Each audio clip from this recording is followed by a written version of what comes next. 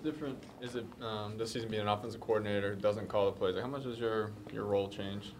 Um, I really kind of feel like it's the same. You know, I think that in this position, and I've always felt this way because people have asked me all the way through whether or not you're kind of coaching quarterbacks or the offensive coordinator or the offensive coordinator calling plays.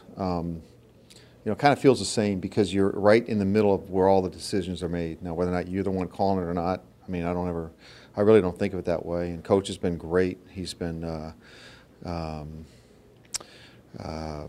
great to work for, very open to any ideas that we have as a staff. And I think we've grown to, you know, just kind of getting a good feel of what he wants. And, you know, our number one goal is to be basically an extension of Coach. And so it's been fun, obviously, when you win. Do you have like a specific focus? Like, do you put in the red zone stuff? Do you put in the third down stuff? Or how's that work? We have guys that are kind of across the board that take the lead in certain areas, and then obviously I'm kind of with our staff kind of overseeing all of that. I try to do as much as I can in all those areas, and then, you know, obviously with Coach Shermer, you know, as an offensive coach, then you get another set of eyes doing that, ideas, and you know, we obviously collectively bring our thoughts together.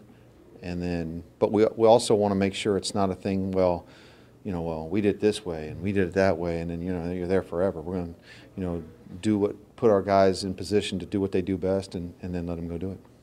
As the quarterback's coach part of you, I guess, what you thought of Loretta?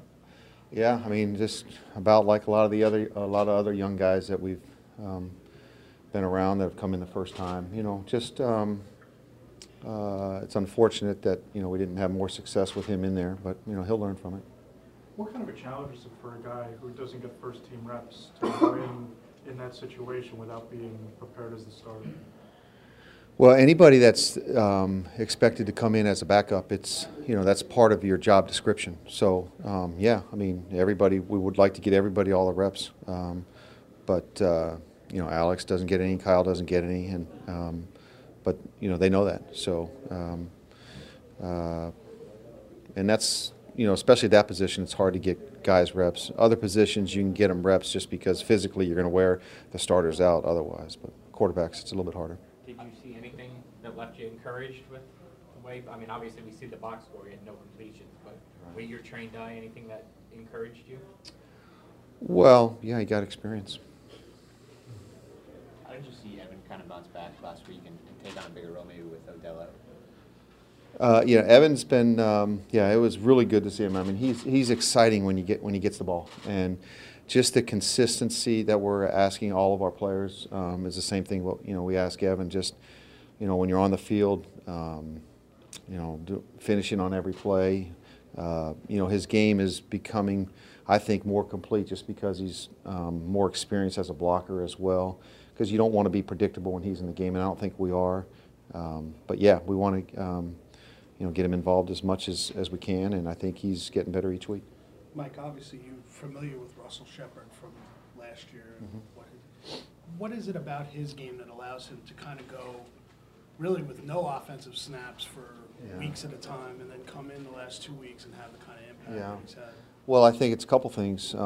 You know, opposite of, unfortunately, what we're talking about with Kyle, it's, you know, experience has been a big part of his, one of the reasons why he's been productive. And he's so passionate, and the game means a lot to him. And he takes a lot of pride in doing things right. And the things that maybe he doesn't quite get to start with, he's going to make sure that he stays after, that he's going to ask questions, or that he's going to talk to us as coaches to make it right, especially when the game's on and it's his time to make a play. What was that like for you last week? I'm sure you put the game plan in expecting Odell to play, and then even Friday, somebody was going to play. Did you have to scramble a lot on Saturday? Maybe a couple things, but, you know, we've been around that before where there's been guys that all of a sudden show up and or can't play. You know, we had it with Evan a couple weeks prior. So I think there's a few things. The main thing is probably the slight personnel groupings that you have unique to that game plan, maybe that you haven't had in other games, that you just got to make sure you cover the bases. Mike, so many times during the course of a week, a guy will miss practice for whatever reason, and then he'll play on game day. Some guys are affected by that, some guys aren't. Is Odell one of those guys who could potentially play a game at a very high level even without practicing? Well, I would think so. I mean, I haven't been around him enough, but I would think so, yeah. I mean, I think you try not to do that with your players. And I think that trend has gone away, where if a guy doesn't practice on Wednesday or Thursday, that pretty much has gone away. You know, you're going to give guys every opportunity, but you want to make sure, first of all, you put him on the field knowing that he's healthy and ready to play. You don't want to put him out there if he's not. And then you do have to rely on his experience and the mental part of it, you know, him spending a little more time in there, even though he doesn't get the reps physically, that he's going to know what to do and do it well. Is it beneficial, you know, to have a couple of days to, like you said, you had to tweak the game plan now. Now you're kind of, I'm sure, more prepared if you can play? Well, I think so, but I think, yeah, I would say so. But I would also say that, you know, each and every week we're always kind of ready for that at every position, just to make sure. And that's part of the challenge of a coach, is making sure not just the starters are ready, but the backups, and not just ready at their position, but ready to take on new roles, maybe at another position. One receiver going to the other side, or a tight end going to taking on a different role. Sometimes a lineman having to play the tight end position, things like that. That is unique about this job, as well as, you know, obviously coaching your guys and helping them win.